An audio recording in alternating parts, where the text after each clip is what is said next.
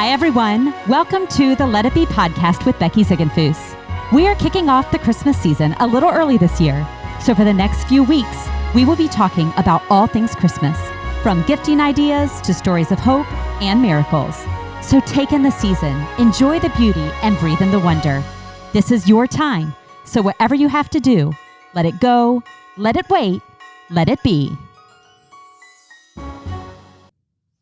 Hi, friends. Welcome to the final episode of the Let It Be podcast of 2020. We are wrapping up our Christmas edition this week, and I'm so excited to have some really dear friends of mine here today to share the story that their whole family has journeyed on for the last couple of years. So I want to not waste any time and introduce you to the Glover family. I have Brock, Casey, and Blake here with me today. So hi, guys. Hello. Hi. Welcome to the Let It Be podcast. I'm so excited for you to share your story. I'm excited to learn more about your story and to just hear from many different perspectives what this has looked like for you and your family for the last couple of years. So I don't know where we want to start. Maybe Brock, I'm going to just have you kind of tell us who you are and just a little bit about yourselves. Okay.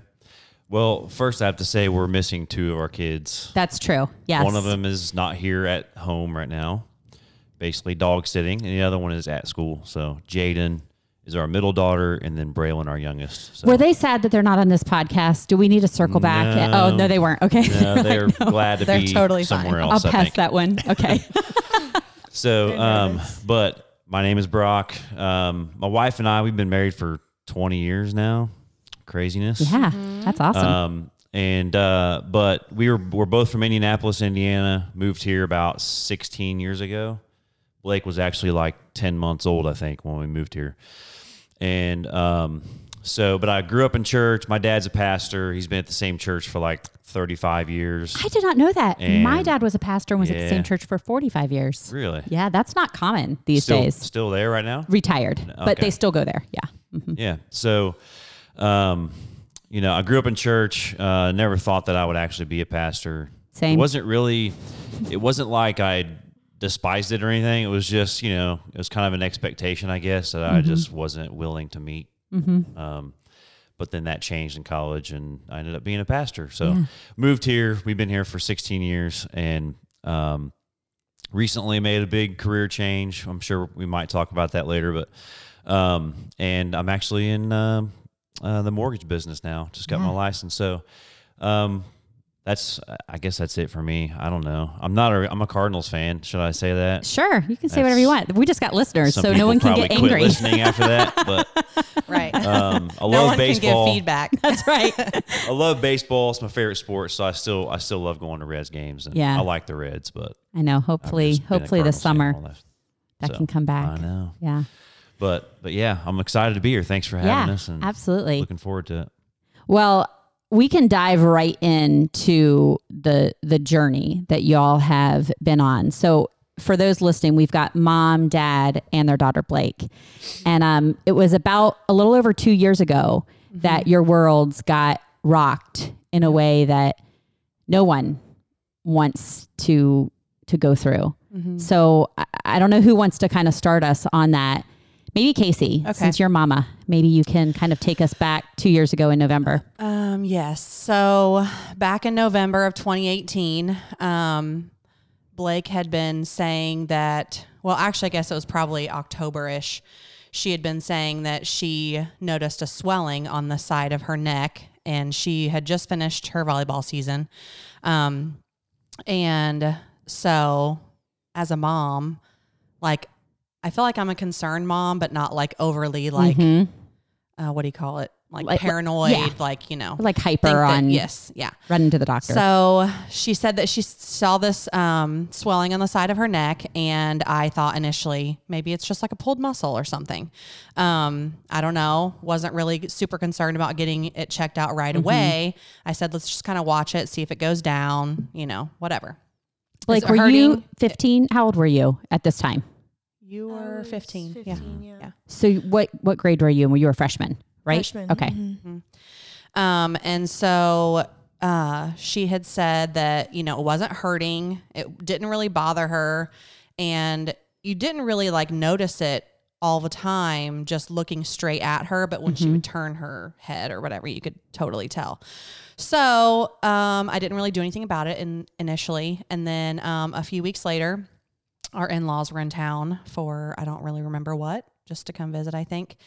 And when Blake showed my mother-in-law, she was like, I feel like that's something you should probably get checked out. And so then that made me nervous. So I was like, okay, well, I guess we should go about trying to figure this out. So I made an appointment with the pediatrician initially. He didn't really have any answers. He just kind of said, looks like a swollen lymph node. It could be behind a muscle that's causing it to bulge. I don't really know right now, but I'm going to have you follow up with blood work, an ultrasound, and an ENT visit. And so I said, okay. So we left that appointment that day. Still not superly over concerned.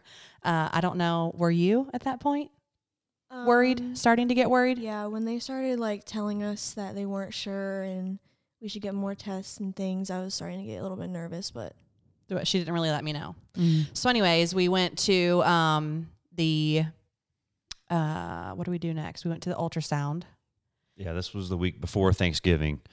And so we went to the ultrasound and blood work, and the ultrasound came back showing that it was a lymph node that was swollen. And the reason why they couldn't tell is because it was behind the lymph. Normally if you've had a swollen lymph node, which a lot of people have, it happens when you get sick. And there's or whatever. several in your neck. Right. I mean, you can usually feel it's like a knot. Like you actually feel the lymph node. Well, this one we couldn't, and it just looked like her whole neck was swollen. Well, it's because the lymph node was behind her muscle, and it was basically pushing her muscle out, which made her whole neck look swollen. So it was a lymph node. The blood work, though, was totally fine. Everything was normal. And so they were like, well, we'll just have you go to the ENT doctor and let them look at it and decide if there's anything to be concerned about or if there's anything else we need to do. Yeah. So we scheduled that to be after the Thanksgiving. Got home from Thanksgiving, yeah. So I remember we went home to Thanksgiving. It was normal, unlike this year. We didn't even get to go home this year. That kind of stinks. But it was normal. Like we had our typical gathering. We talked about it, but it still wasn't an overly concerning thing to us yet. And Blake, it was never painful. So right, just enlarged.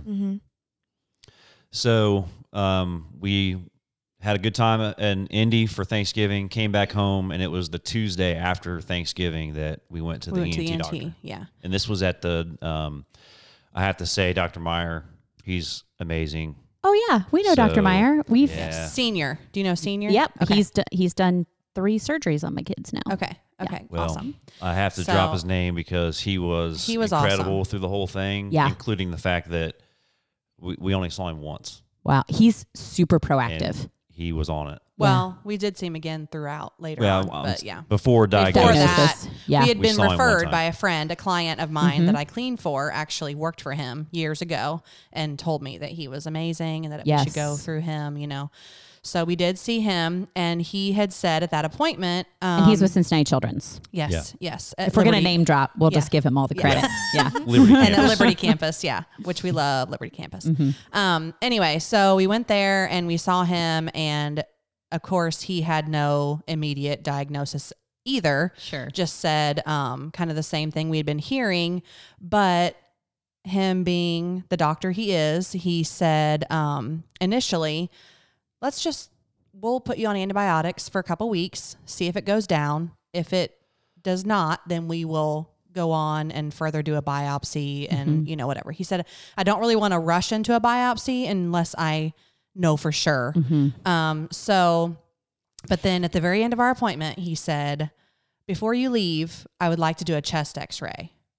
And to me, I don't even know what that means, why, what that has to do with her neck or whatever. So I said, okay. So we went downstairs, we did a chest x-ray, and he said, if something were to come up on the chest x-ray, that will cause me to want to do the biopsy sooner than later. Okay. And so we went downstairs, we did the chest x-ray.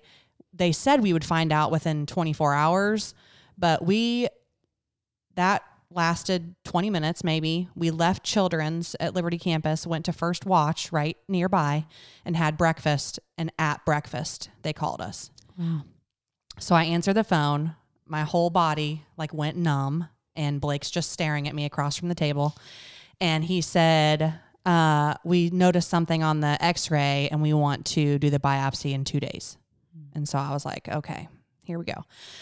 So Blake across from the table was like, what did he say? What did he say? Mm-hmm. Oh my gosh. You know,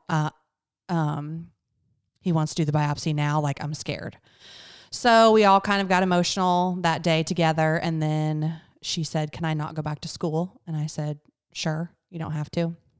And we went home, and I don't really remember how the rest of the day went that day. But 2 days later, we had the biopsy on the 29th of November. And that was in the morning. And our parents both came out for it. And when they did the biopsy, everything went fine and normal. But I'm sure Brock can attest to vividly remembering in that little room that you talk with a doctor after the surgery. He said, because they had said, we see something in her mediastinum, which I'm not a doctor. I don't have a clue what that means. I'm like, what's mediastinum? What's that mean? Whatever. And so I didn't really further like ask any other questions about it until that day. And so after the surgery, he comes into the little room and we're talking with him. And I said, which Brock and I just went back by ourselves. Our parents were in the waiting room. And he said, everything went fine. I took out 2 lymph nodes. We're going to test them. We'll let you know within a day or 2. And I said, can I just ask you, whatever you saw on that chest x-ray and that you said was in her mediastinum, is that reason to believe that this is probably lymphoma? And he shook his head yes. So then Brock and I just looked at each other and kind of, we're like, what are we going to do now? I don't know. So Blake, were you in the room no, during all this? She was in recovery. Okay. And I didn't have a clue. Okay. Still under anesthesia. Yeah. And I thought, how am I going to get myself together before she wakes up to not, because we didn't want to say, he kind of led us to believe that was probably going to be the diagnosis, but said, still wait till we call you with the biopsy results. So, but I just thought, how am I going to get myself together to talk to her when she wakes up? Because she's going to ask, like, how'd it go? What'd he say? Whatever. So anyways, Brock and I sat in a little cove before we went to go see our parents, because I was like, I don't know what to say to them. And he said, let's just tell them we don't know anything yet. We'll find out, tomorrow or the next day. And so I said, okay. And I went to the bathroom, got myself together, and then we went out there. And his mother, surprisingly, my mom is like hyper, like out of control all the time. Okay. And for this day, she was not. And so my mother-in-law was staring at me the whole time that we came back to the seats, and Brock started talking, because I said, you're going to have to talk. I don't want to say anything. So he started to talk, and Becky's staring at me saying, why aren't you talking? Casey, why aren't you saying anything? Why are you not looking at me? Whatever. So after a minute or 2 of her like hounding me, I just broke down in the waiting room, started crying. And she's like, oh my gosh, what is it? Is it what we think it is? And I said, possibly. We'll find out for sure, in the next day or 2, but it's likely. So fast forward to the next day, and Brock was at a paint job, and they called his phone number. Dr. Meyer called him and confirmed that, yes, it is Hodgkins lymphoma. I don't really know what they ended up saying to you about, like, when you're going to meet with the oncologist, when this starts. I don't remember any details. Yeah. You were a wreck at that point. Yeah. I was waiting for the phone call. I didn't really expect it to be the next day. I thought it may be Saturday or Sunday or whatever, but the next day when he called, it was like as actually 2/21, I think, on November 30th. And I was out in New Richmond, like 45 minutes from my house, and got the phone call. And I'm like pacing back and forth while he's talking to me. And it was definitely like, I don't know, in movies they try to portray it as like how everything goes silent, and like people around you, like you just don't hear anything as soon as you hear that, now the difference is they weren't telling me I had cancer. Yeah, it's positive, and your daughter has cancer. And so I immediately started thinking, how am I going to tell Blake, you think about all the time and effort you put into asking your spouse to marry you. Yeah.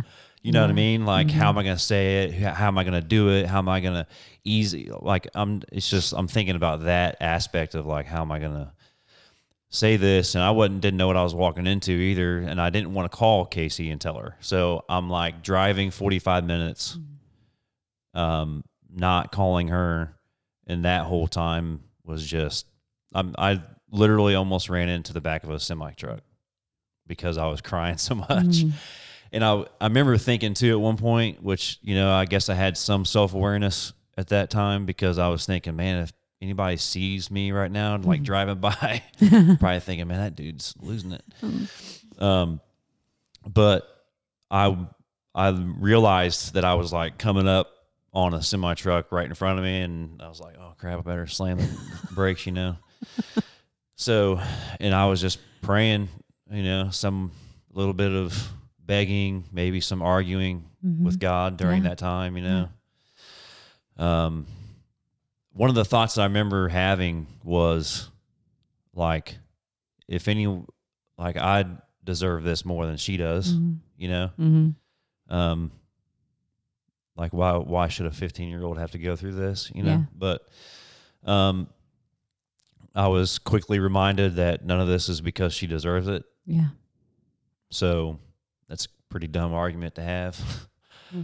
She wasn't being punished for anything. Right, she right. didn't, there was no, that wasn't the point, It's not why this is happening. So I get home, and this was on November 30th, and basically everyone's standing in the kitchen as soon as I walk in. And Casey knew I was at a job painting, and I wasn't supposed to be home. So I think she kind of knew exactly and your eyes were why I was home. Swollen and red as soon as you walked in the door, and you said, can you come upstairs and talk to me? So I immediately Well, and knew something was wrong. One of our friends at the time was standing there too. I don't know. For some reason, I just asked Casey to come upstairs. Well, then I told her. Blake came in right after that, and sees us crying, and I tell her. Then Jaden follows her, comes in, she's crying. Braylon, our 10-year-old, who was 8 at the time, she comes in behind her, and eventually all 5 of us are in our bedroom. Yeah. And we're all crying. And, the big thing about those moments was like, you hear this horrible news, but you don't have there's no like, at that moment, there's no like course of action. How are they going to treat it? We've never had anyone in our family with cancer. I don't know anything about any of that. What it looks like, how long it's going to take, whatever. So we weren't even really thinking about any of that. It was just like, how do you process the fact that like this all of a sudden you're staring cancer in the face, And the thing that I always tell people, and Casey, Blake gives me a hard time about it, because they're like, you tell everybody the same thing. And I'm like, well, because to me, this is the best picture, because this is the moment, like I said, like we're sitting there, there's all kinds of like questions and doubt and going through your mind, and emotions that are just crazy, like full in your heart. And you just found out you had cancer and this is how you responded. Mm-hmm. Like to me, and it was the picture of how she handled and faced this giant throughout the whole 10 months of, treatment. And there's Casey's phone. That's right. So, yeah, it's all right. Sorry. We've been there before. So, It's like church. Maybe you should let Blake say what she said. I will. Oh, Go okay. ahead. Yeah, Okay. do you want to say it? You remember the first 3 things you said? Mm-hmm. Because we're all sitting there together crying, you Yeah. know, and the first thing Blake asked was, Am I gonna die? yeah. Mm-hmm. And as a parent, I mean, like, what are you supposed to say? Well, probably, maybe, I don't know. Like, what? I'm like, Right. I said, no. Mm-hmm. I'm like, no, you're not going to. Mm-hmm. I'm like, And we had no idea. Like, we didn't know. I said, you you're know, going to, how severe Hodgkins lymphoma Yeah. was versus non-Hodgkins versus like anything, you know. But we initially were like, no, you're not. said, going no, to. you're going to make it through this. Then she said a statement second, which, do you remember what that was? She said, I'm not crying as much as I thought I would. Oh yeah, yeah. And I think part of, I think it's I was like in shock, Probably. almost, but it was also like a sense of like relief that I had, a feeling of relief, and that was definitely God just like comforting me in that moment. But Like that you weren't worried, you mean? That you weren't scared? yeah, well, I think in the uncertainty, I was like more anxious and scared, like not knowing what it was. Mm-hmm. But when I finally found out what it was like, yeah, it's cancer. It's not the best answer, but after that I was like relieved that I knew what it was, and I was just ready to like face it and get over it. Blake, you were 14, right? 15. You were 15. Yeah. A baby still. I mean, I know it doesn't feel like, and you're becoming a young woman, but Yeah. in the grand scheme of life, still a child. Where was your faith foundation the first 15 years of your life to get you to a place where you could say, I think that was just God's peace washing over me?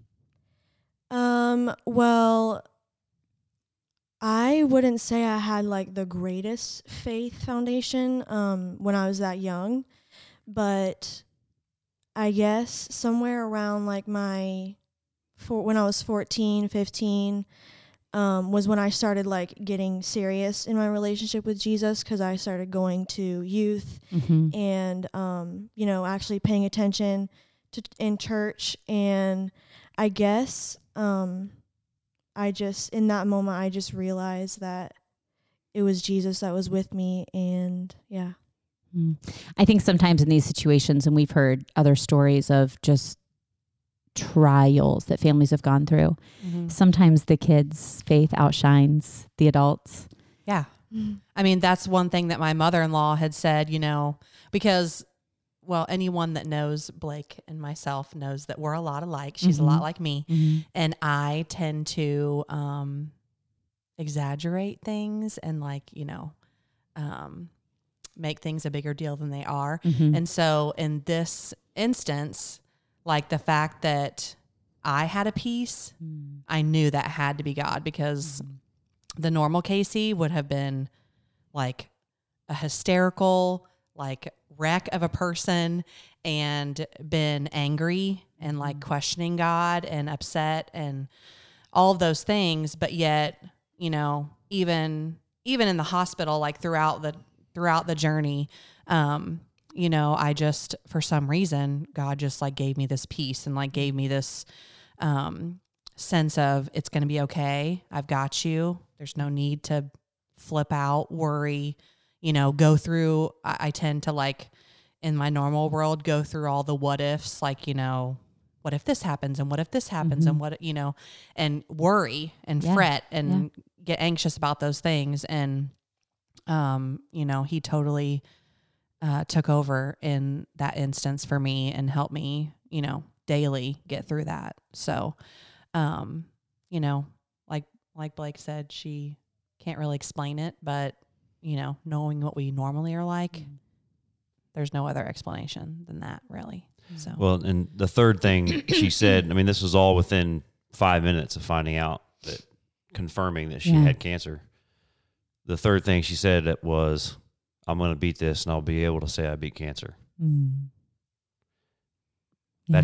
She had that attitude through the whole 10 months. Yeah. What was your hashtag? Throat punch Hodgkins. Throat punch Hodgkins. That's Which right. I think somebody had given us that, like after we had announced it, somebody I think said, I can't wait to watch her throat punch Hodgkins or something like that. So then we added that hashtag along with the other Brave Blake. Yeah. And God's got this. But we kind of became friends through this whole scenario. Were you and Andy at a Starbucks? I feel like there was like a Starbucks conversation very shortly after her diagnosis. Yeah. I don't remember the timing of that, like when her diagnosis was and when he and I met. But it was at the Starbucks at Liberty Center where we met at and spent some time talking and catching up. And I remember you sharing with him, because here you are a pastor, so there's this like blanketed faith that pastors are supposed to have that's unshakable, right? Right. I'm kidding. Yeah, unshakable. But and it really did shake you to your core. Can you share a little bit about that? Yeah. I'll try to keep it little. But condense it a little bit. As I mentioned at the beginning, I grew up in church and my dad's a pastor. So I've been a PK, pastor's kid, and sure do. If you're a pastor's kid, you know what all comes along with that. So, without getting into those details, I grew up in a home that was very loving, forgiving, accepting. But I was fortunate enough, blessed enough to grow up in a family, in an environment, even into our current family, being married, having our own kids, like the life that I have, that God has given me has been pretty easy. So, when the Bible talks about hardships and basically promises that, we're going to go through suffering, we're going to go through hard times, we're going to, when I looked at my life, I'm like, man, I don't know. Have I really suffered before? I've never really gone through anything that would remotely shake my faith, or cause me to question who God is or, who he says he is. And I've never questioned that. I've always trusted him in that, I literally, the thing that, that everyone experiences at some point in their life is loss, right? Like a loved one that passes away or a best friend or whatever. I haven't even experienced that, Aunts and uncles are all married, like no split families. And and it's a weird thing for those that at Origins, I'd spoke every once in a while, not all the time, but they will remember the times when leading up to this, before finding out that she had cancer, it was a crazy God thing that he started putting on my heart. Like, there was something about suffering that actually was attractive to me. And it's like, I don't know why I was feeling that way. Like wishing, and part of it was because as a pastor, you want to be able to relate to people. Not that you have to experience everything in order to relate to that. Right. But suffering is, again, it's something that we all go through on some level, and that we're going to suffer in some way. And I felt like I hadn't experienced that at all, and there was something weird that God was doing in me that I'm thinking, man, I wish that something would happen that would cause me to have to, actually test my faith, to like prove or show that my faith is authentic, and it's not just because I grew up in church and I'm just believing everything I was told and taught growing up. And, now I never thought, I was thinking a lot of other things besides my daughter having cancer. Sure. about scenarios of like ways that I could be tested, I guess, Mm-hmm. you know? So, and this happened, and that's part of the argument that I had with God in my car, Mm-hmm. you know? So It's okay. yeah, I know. I've been trying to keep the tears in because I know that they're like contagious. Yeah. Yeah. Exactly. I have to pause because it gets really ugly if I keep trying to talk. Like, you can actually see my ugly face through my voice Oh my gosh. if I try to keep talking right now. Because it was like, you know, I know that this is something that you've been teaching me or showing me, and I've been, you know, struggling with it, you know, like, but why did you have to bring her into this? Yeah. You know, that's kind of what. Yeah. So We've had it's a weird thing. I'm sorry. No, go ahead. It was weird too, because it was like, I didn't feel comfortable expressing some of those feelings, around Blake, because I just didn't, you know, Your dad. Yeah. I just didn't want her to, I didn't know how she was going to take it. And, you know, hearing that she had cancer was enough right now. Mm-hmm. So, Mm-hmm.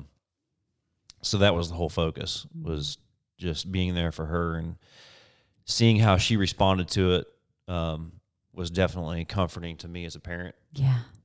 So I think one of my memories, Blake, and our oldest is your age, and you guys were at school together, and Elle didn't really know you very well, but knew of you.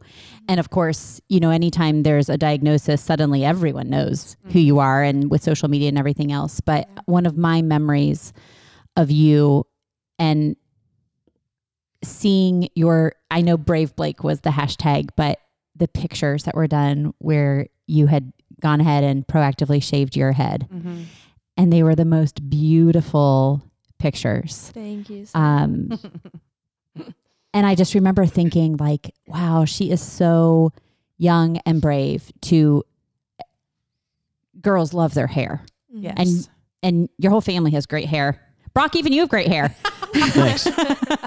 And I just can't even imagine what that was like speaking on that, before we had our first oncology appointment, they had told us, you know, before you come to this appointment, please get a notebook, write down all of your questions that you have, because I'm sure you have a million. And in the moment at the appointment, you're not going to be able to think of them all. So just write down whatever you have and we'll go over them. And we had several. Blake was awesome. She had written down probably 15, 18 questions that she had for the doctors.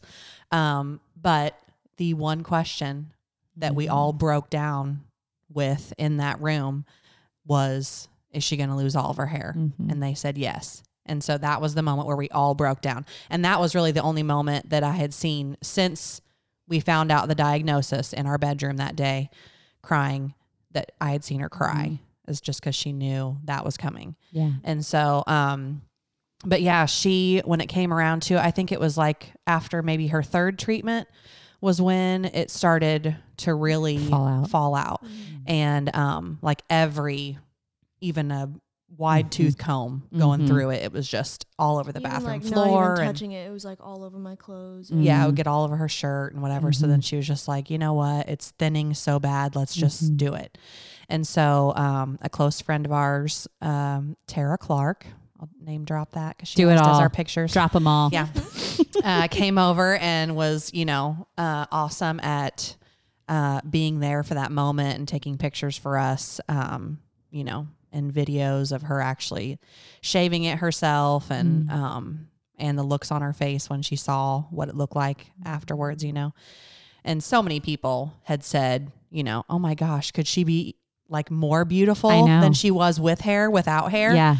And, you know, as parents, obviously we're biased and grandparents and, you know, so she's like, you guys are just my family. I mean, initially she was like, oh my gosh, you know, and like I don't think you smiling, her chin was up. Yes. I mean, it was, and at that point there was still stubble. So, I mean, as time went on, it went to like fully bald, you know? And so at that point, I think she was still like okay with it, even though she was just like, you guys are my family. I know that you think I'm beautiful, but you know, I have to get used to this myself, you know, whatever. It took me a couple of days to like get used to it. Yeah. But like once it kicked in that like I had no hair, and like once I like saw so many other girls with like long pretty hair, that's when I started to like get sad about it. Yeah. And you had long hair up until that point. You had, you know, it's like down the middle of your back. I think. So we cut, you know, before she shaved it, we cut it little by little just to kind of make it not so like the whole head of hair is coming out at once. Yeah.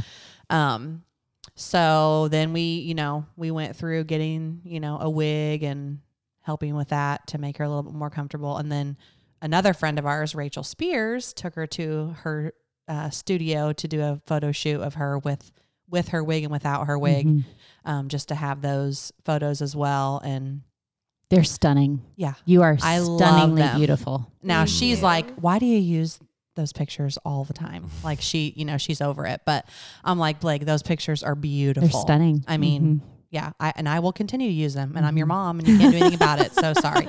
Yeah.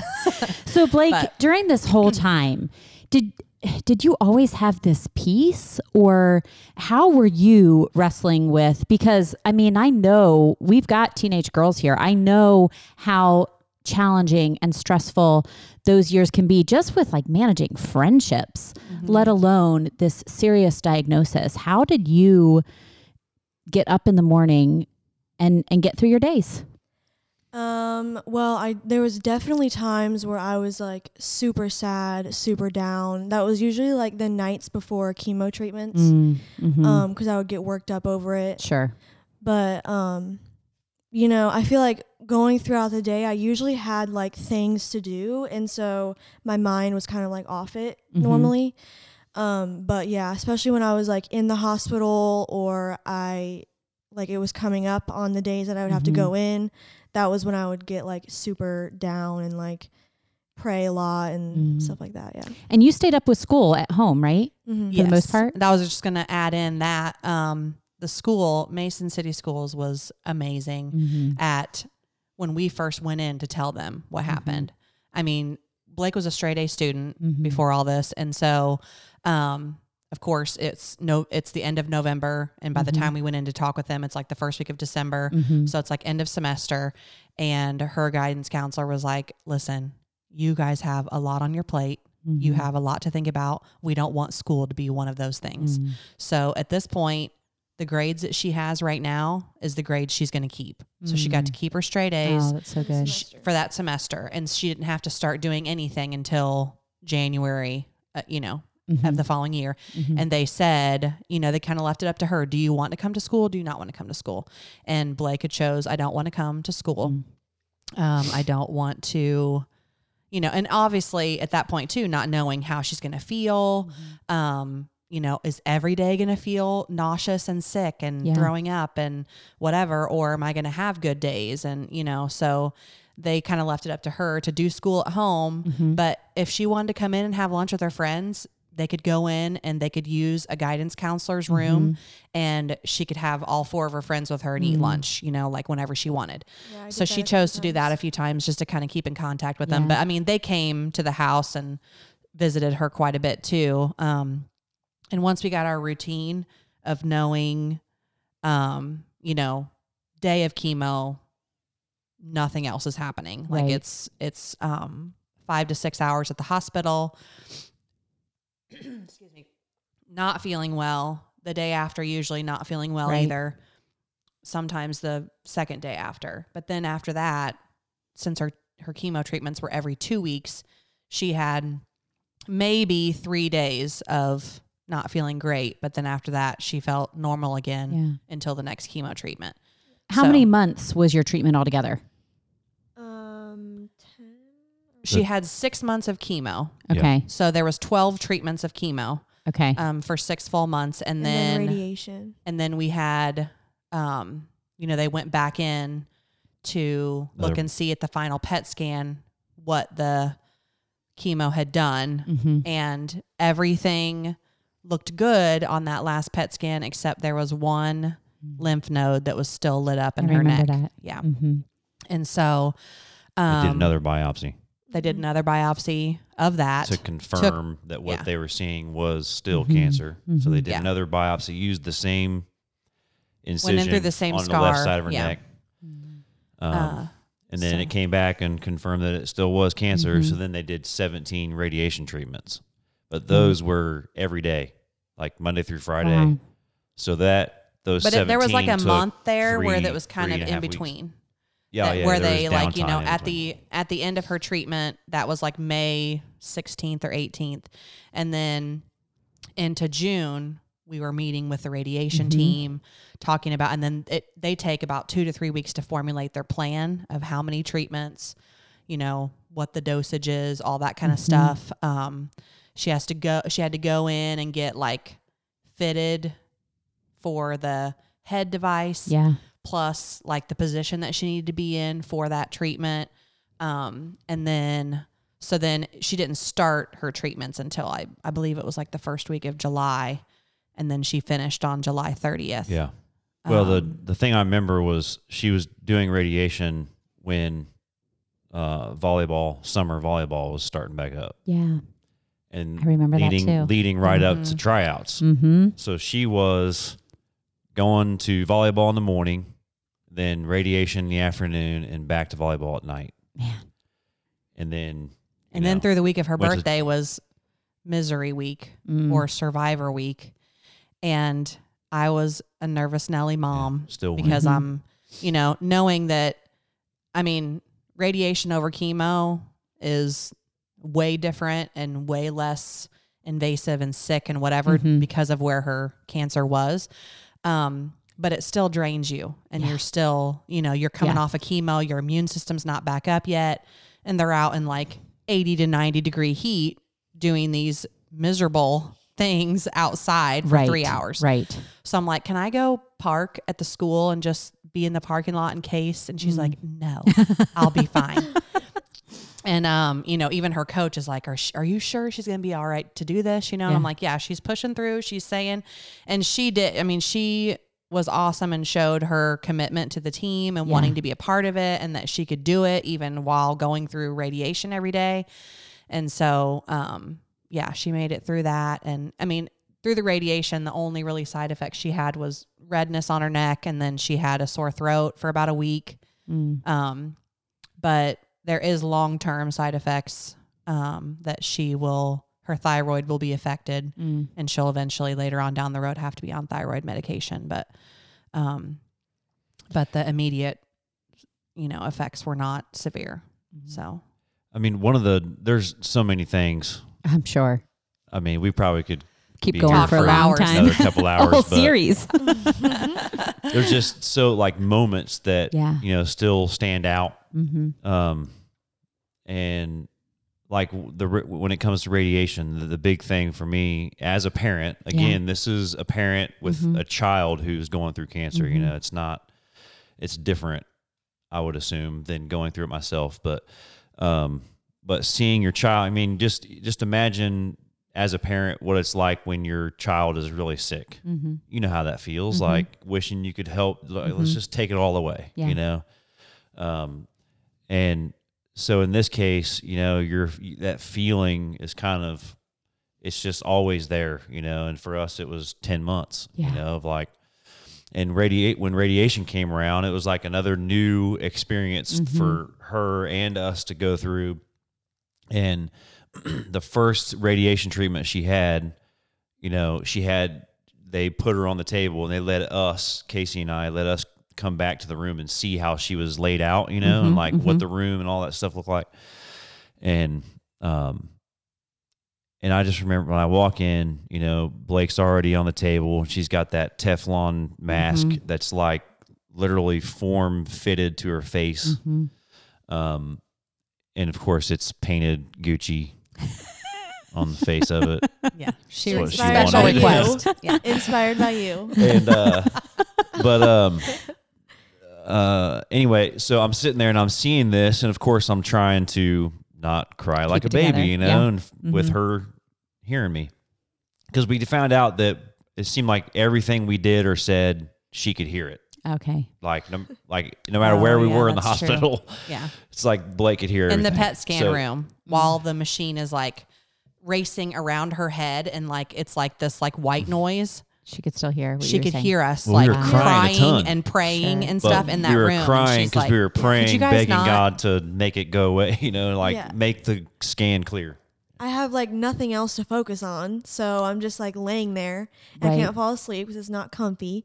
Yeah. So I'm just like, I can hear them just like sniffling and crying. So I'm like, oh my gosh, can they see like a screen that's like showing more cancer or something? Like, can they already see that? And they're crying about it, and I don't know. And but yeah. Because yeah, Well, as soon we as you had- got out, you said, "What are you guys crying about?" We're like, "Oh my Get gosh, it you can hear us." together. right, Yeah. right. I'm And like, over "No, the course everything's of the whole fine." treatment, there was 4 PET scans. So 4 Yeah. different times, we're in that room praying, me sniffling, Yeah. trying to be quiet about it. But more of our moments ended up being in the shower. I think for Brock and was- I both would be, those are the times we Yeah. could like let go and let it Mhm. out and be by ourselves and not, because there was several times I broke down, but I didn't want to break down in front of her, Yeah, sure. and so, yeah, those would be the times I think that we both would, besides at night, that we would pray and just use that time to talk to God and let all of our tears out if we needed Yeah. to. Yeah. So Well, you guys, back to the. oh yeah, go ahead. I didn't even finish. Sorry, told you this is long, but so she would. I was like, in my mind, I'm thinking, man, I need to rescue her. Get Sure. her off this table, Yeah. and she's all strapped down and everything. In her Gucci mask. And as soon as Like we Gucci. walk out of as soon as we walked out of that room to go back out into the waiting room, I like lost it. The nurse is like, "How's mom and dad?" And I'm like, "I'm good." And I look at Brock, and he is not good. So this is the first radiation treatment. Like 30 minutes later, Blake comes back out, and I'm like trying to console her, and I'm like, "How was it? Are you okay?" Well, and I was asking her all these questions. She finally was like, "Dad, it's really not that big a deal." I'm like, Put him okay. in his place. so, well, I'm glad you feel that way. And she goes, "It's way better." She's like, "This is nothing compared to the the chemo." chemo. Yeah. Yeah. I mean, it is So- convenient or inconvenient to like have to go back every Every day. day. Mm-hmm. But at the same time, like I didn't have any like immediate side effects. So And those appointments, radiation appointments, were like in and out in 45 minutes versus chemo days were like 6 hours. Yeah. Yeah. So, and she didn't get sick from the radiation either. So Yeah. it was much more tolerable for sure. When that, And you only laid on the table for what, like maybe 3 minutes? 5. Yeah. Wow. yeah. So, Well, and that's one of the big things I learned through this was, I mean, I just can't imagine. I'm very grateful for God's grace and mercy over Blake, not just in healing her, but through the healing process. Because, I mean, I think she would agree to this. I'm not trying to be insensitive in saying that it was, nearly perfect the way it went. I mean, it still sucked. Yeah. There were rough times, especially for her, because she's the one that was going through the treatments. But like every single time they took her levels, they checked her levels, blood levels, all the different things they monitor, and they were always fine. They're always healthy. Yeah. The only supplement they ended up giving her was vitamin D through the whole process. Wow. That's Which amazing. there's some of the worst, besides her, some of the harder scenarios are that she might have to get a antibiotic? blood transfusion, Right. if Right. things go bad, because of the way her body responds to the chemo. That was never even close. She was never even close to a blood transfusion. we had to talk with a dietitian about there's- what if she ends up on a feeding tube because she can't hold food down Right. and can't, get nourishment. And so, you're like, in the beginning, it's just like, there's all these what if scenarios. Like it could go really bad or it could go really well.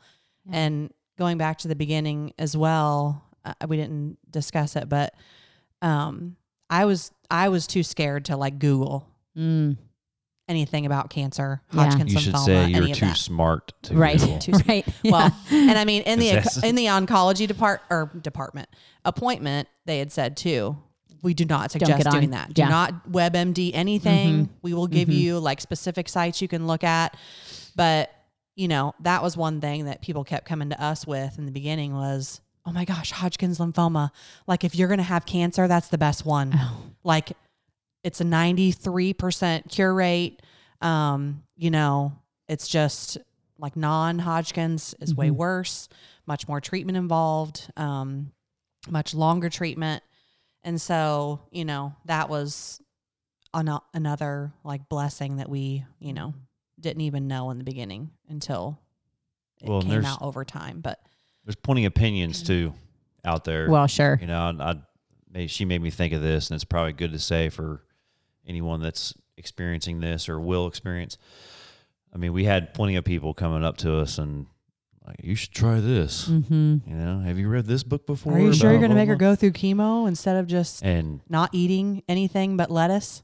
I'm just like, I mean, I remember telling one person, because they were more persistent than most about that type of thing.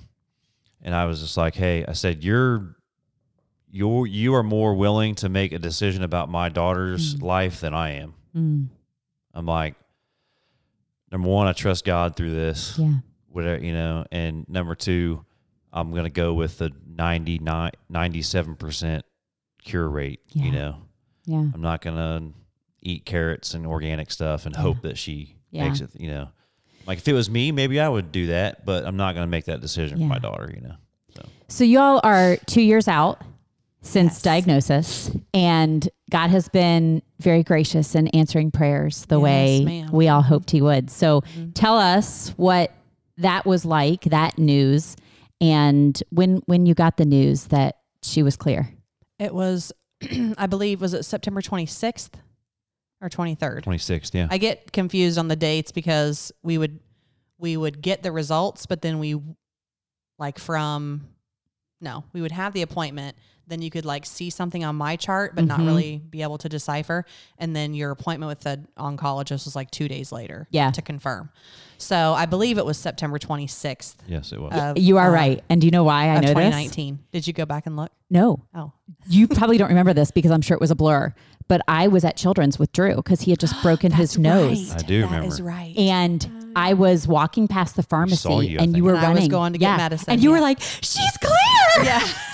Yep. And I remember tearing up. Yes. And just thinking, yeah, I'm so grateful that that was the results. And I know that that's what you all expected because it was kind of post radiation. I mean, I know you were hoping and expecting that the first time. Right. And then had to go through some more treatment. They had said, you know, initially, like, if this radiation doesn't work, we have other things in our pocket that we can have to bring out. But that, you know, will entail like inside their pocket. Yeah, we didn't want to know what that was. We were good. Including like stem cell stuff and all that. And I'm just like, oh Lord, please let this radiation work. And, you know, but that day at that appointment, you know, we were so excited for them to confirm.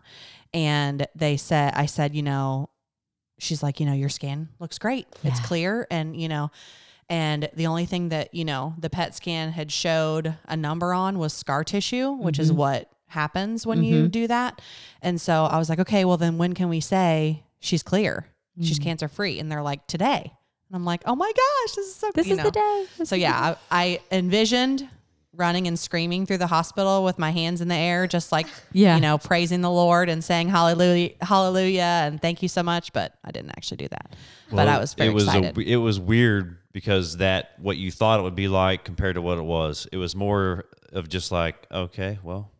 The doctors are used to that, I guess. They weren't ringing bells or things like that. Yeah. They were like really chill. Guess we're done with that. They were really chill. Wow. So what has been, I want to hear from each of you, what has been, I mean, I'm sure you guys have learned so much through all of this, things that you never thought you even needed to learn. I want to hear from each one of you, what has been a promise that God has either given you during this time out of scripture or one that was already there that has become more real through this? Anyone want to go first? Fingers are pointing, people. Fingers are pointing. Well, I wrote down a couple of things that I felt like I learned from Jesus. Yeah. Let's hear it. So I definitely learned to seek him instead of worldly things through the good and the bad times, because I would normally when I felt sad or anxious or whatever, I was thinking about like if I died, like all the things that I would miss, all the experiences that I would miss here on earth. But I realized I needed to focus on, like, even if I do die, like, I'm going to heaven, and that's like way more important. And yeah, and then I also realized that he was proving to me that he was always going to be by my side and he can get me through everything, because he pulled me out of a really dark time, and that obviously means that he has me here for a reason. And that reason is to bring more people to him and show my light of Jesus to everyone else, because my time here is limited. So oh yeah, my favorite verse that I like commonly went to was Isaiah 41:10. Do not fear, for I am with you. Do not be dismayed, for I am your God. I will strengthen you and help you. I will uphold you with my righteous right hand. Blake, I want to speak into you just for a minute, because people have watched you and you have stewarded this journey of cancer so beautifully. And for being a teenager who is paving the way for a lot of people who have watched your life and have truly seen Jesus through you. So I think that God has really big plans for your story, and I know that you're not going to waste it. And I think that he's going to use it to reach so many people who are beyond your years, to see him and to see the goodness of him, even in probably the darkest days that you've hopefully will ever go through. Thank you so much. What about you, Mama? Okay, so I was thinking about, I know you had talked to us about, verses that we held on to throughout this process. And one for me, and especially in the beginning, was Psalms 34:18-19. The Lord is near to the brokenhearted and saves the crushed in spirit. Many are the afflictions of the righteous, but the Lord delivers him out of them all. In the beginning, we were crushed and we were sad, and I remember back to the Sunday after we had gotten the diagnosis, and everyone at church was so loving and caring and understanding. But, we sang, and I know, going back to the question that you had asked Brock earlier, we sang God is so good that Sunday morning. And, we're like, we know he's good and we trust that he's good and that everything is for a reason and for his purpose. But to like sing and praise those words in that moment is like a hard battle, to know it and trust it, but then to actually like live through it when you're actually like put to the fire. So that was a great verse for me. And then I also, in my normal life, like I said before, tend to get fearful over things a lot.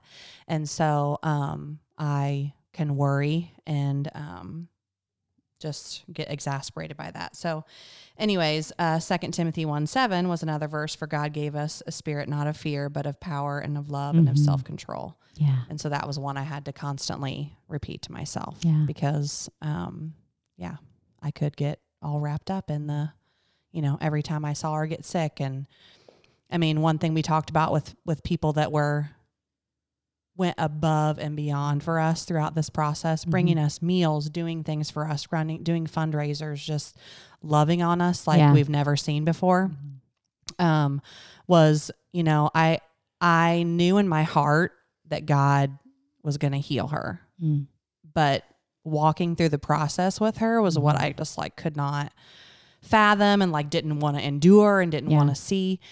And so, that was just the hardest part, was having to go through it, why can't we just skip to the end and know that she's going to be okay and it's going to be over, and not have to watch her go through it, and not be able to do anything. Because when she's laying there sick and, helpless, there's nothing that we can do to make that go away or feel better.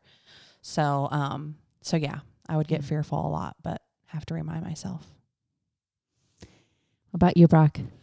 Well, the that Psalms 34:18 was kind of our theme because that's the thing that I repeated to myself over and over, because I truly don't think that I've ever been brokenhearted or crushed in every sense of the word until then.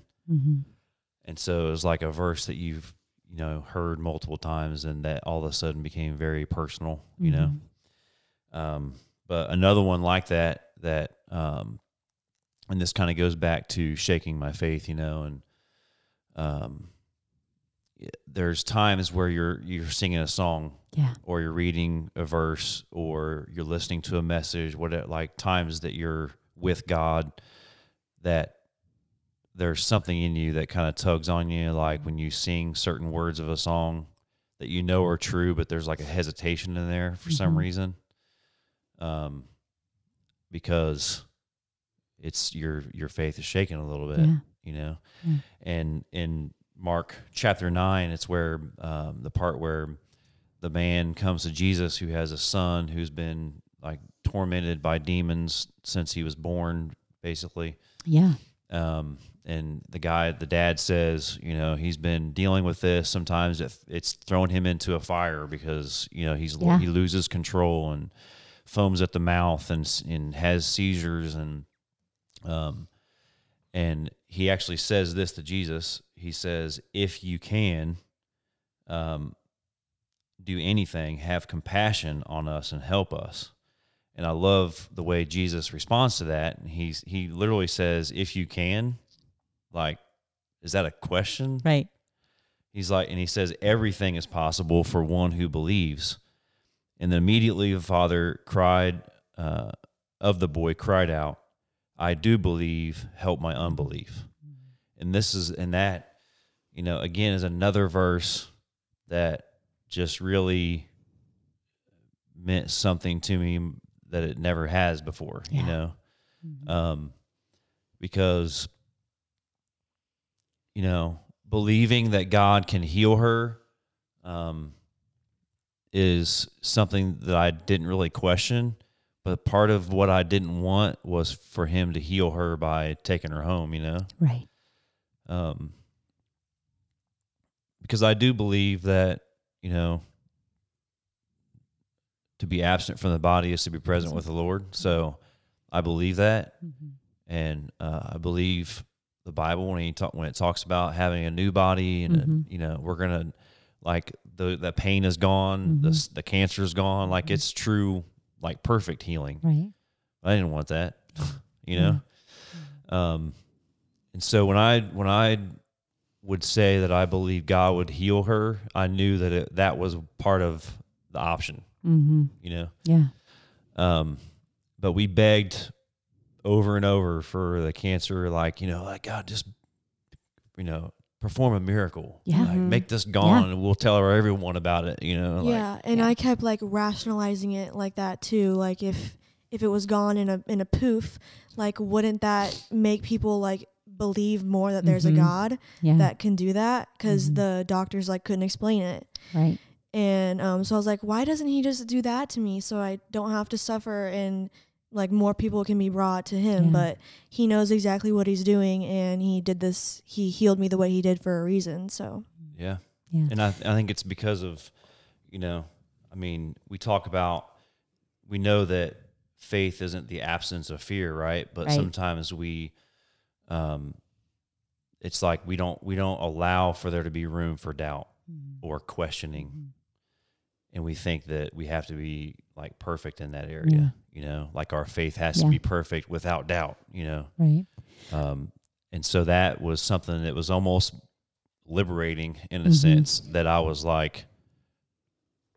able to face that unbelief and admit it and talk about it. And, but at the same time, it's like, there's something pulling me in that direction, but I'm not severing that, from the faith that I do have, and trusting that he's going to heal her and I told Andy, bring us through it. I've told him several times that I want him to do a series called 18 inches, which is the distance from our head to our heart. And that journey from what we know to be true to what we believe in our soul to be.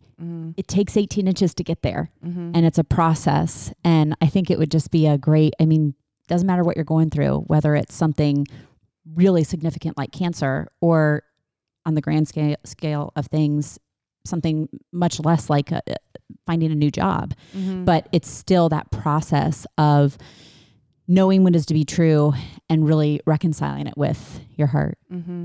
So Casey, I want you to close us with a thought. I see you've got a book open there. I do. I read Lisa TerKeurst's book throughout this process, and I would like to say too, I am not a reader. I don't love to We're read going to books. name drop Lisa TerKeurst too. We are gonna, just in case she's listening. Yes, in case. Lisa, love you. And we went to the women's conference at Rivers Crossing, which was during Blake's treatment. Yes. And I brought Blake with me, and, you know, would have been awesome to meet her in person, but whatever. Me too. But it's called It's Not Supposed to Be This Way. And I read this book like every treatment day when you're just sitting in the hospital room for 6 hours. Yeah. Waiting and waiting and waiting. But there are so many things I highlighted in this book, but this one I just wanted to bring up. It's 2 Corinthians 1:3-4. The verse says, "Praise be to the God and Father of our Lord Jesus Christ, the Father of compassion and the God of all comfort, who comforts us in all our troubles, so that we can comfort those in any trouble with the comfort we ourselves receive from God." And she noted, when we show up with compassion for others, our own disappointments won't ring as hollow or sting with sorrow nearly as much. And so, like, that has been a thing that Brock and I, you know, throughout this process, like, we wouldn't have thought so compassionately for, you know, all the kids that are going through cancer right now at Children's, and, you know, all the families that are in the Dragonfly Foundation that, you know, we got to so lovingly be a part of, and we are so grateful for. And, you know, had this not happened, we wouldn't think about those things. We wouldn't care about those things. We wouldn't want to know or talk to parents that are going through the same thing that we went through, or, you know, may have a much more rough road than what we had, or be able to, you know, put a package together for someone that came across our path and said, you know, I know so-and-so in this family that their kid just got diagnosed. Like, you know, how could you help them in some way or whatever? So that has just been cool to see God work in those ways, whereas if this whole situation didn't happen, we wouldn't have those opportunities. So, Well, there's cool. Just last week is the most recent example of that. There's a kid graduated from Mason last year. He's a freshman at UC now, and his sister is still at the high school, and Blake knows her. And somebody reached out to me that we are mutual friends, you know, we don't know them, but we have friends that are mutual. And we talked to them, like, yeah, we'd love to do this. We're going to try and put a care package together, you know, and then we gave them our phone number and emails, like, just reach out to us anytime. We're going to, you know, when they're ready, we're going to connect with them and try and be there with them, because he just started. We don't even know all the details, but I think he's only had 2 treatments so far. Wow.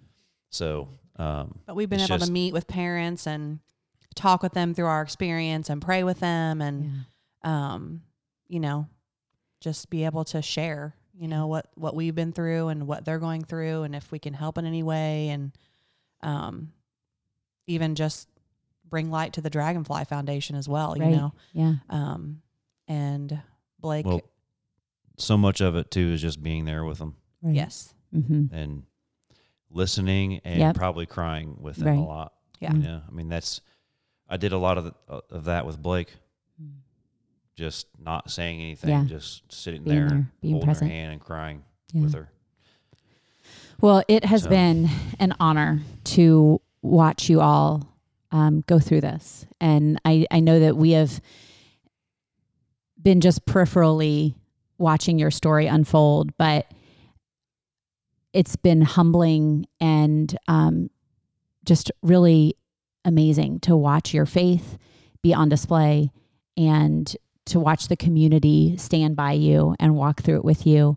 And for people to just see Jesus through ashes, which is what we want. So thank you so much for sharing your story, for being open and for being transparent, for shedding those tears, Brock. We're okay with that. Thank you so We're much. okay Thank with you for that. having us. There are two things that I ask at the end of my podcast. And since it is Christmas and this is our last Christmas episode, I want to hear from each of you what you love most about Christmas. I love Christmas music. Me too. I get so excited when I listen to Christmas music. I love just the time I get to spend with my family and friends. And it's just a really comforting time. I feel like I just love Christmas. When do you start listening to Christmas music? How early? Definitely before Thanksgiving. Yeah, me too, Like for the sure. beginning of November. Yeah, me too. As Yeah. soon as Halloween's done. Mm-hmm. Yeah. Yeah. And my girls this year, which I know it's been a trend because 2020 has been so terrible, to the day out, November 1st. Yeah. Get this Halloween stuff out and Christmas Yep, up. us too. And so we did that. And that's the first year we've ever done that. I mean, normally I do it a little bit before Thanksgiving just because we go to Indiana Yeah. and we're gone for so long. But, Right. but anyway, yeah, we did it early this year. But yeah, I love Christmas music. Just makes you feel I know. a certain way. And like baking cookies and watching Christmas movies and drinking hot chocolate and whatever, it's just fun. Decorating the house. Yeah. But I do love, like, it's been, I don't know if Brock could speak to before we've been dating or even married, but Christmas morning is always at my mom's house Okay. and has always been. And I just love that. Yeah. Like, I love being with my family. Yep. We sing happy birthday to Jesus. Aw. We have a huge breakfast. The kids all open their gifts, and then we just spend the whole day together doing Yeah. whatever, playing games, just enjoying each other. Yeah. And that's probably my favorite. And what about you, Brock? I mean, Christmas is all about family for Yeah. me. Mhm. I mean, we've been here for 16 years, so we always go home for the holidays, and in between, I don't get to go home much, so Yeah. it's just my favorite. And I think it's going to be even more special this year because we didn't get to go home for Thanksgiving this Mhm. year, which is, I'm pretty sure it's the first time in my life that I've not been home for Yeah. Thanksgiving. Yeah.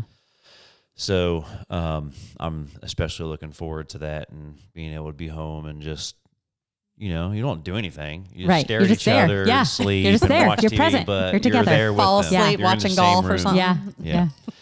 So it's that's my favorite thing is just all the family getting Yeah. together. And my family's close, like cousins, aunts Yeah. and uncles, like All they're there. all there, That's so. awesome.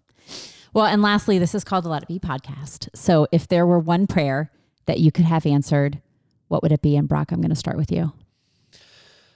Oh gosh. I'm going to say, oh man, my prayer is that I will always be,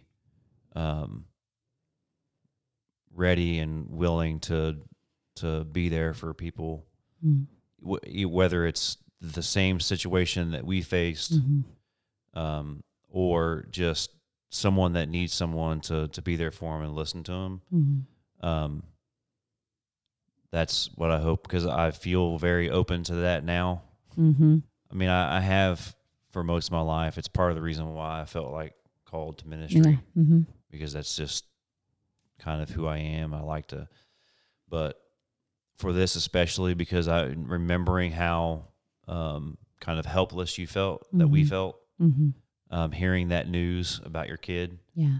And I hope that I will never lose that love, I guess, and that passion for being there for those that are in need of that. So, What about you, Casey?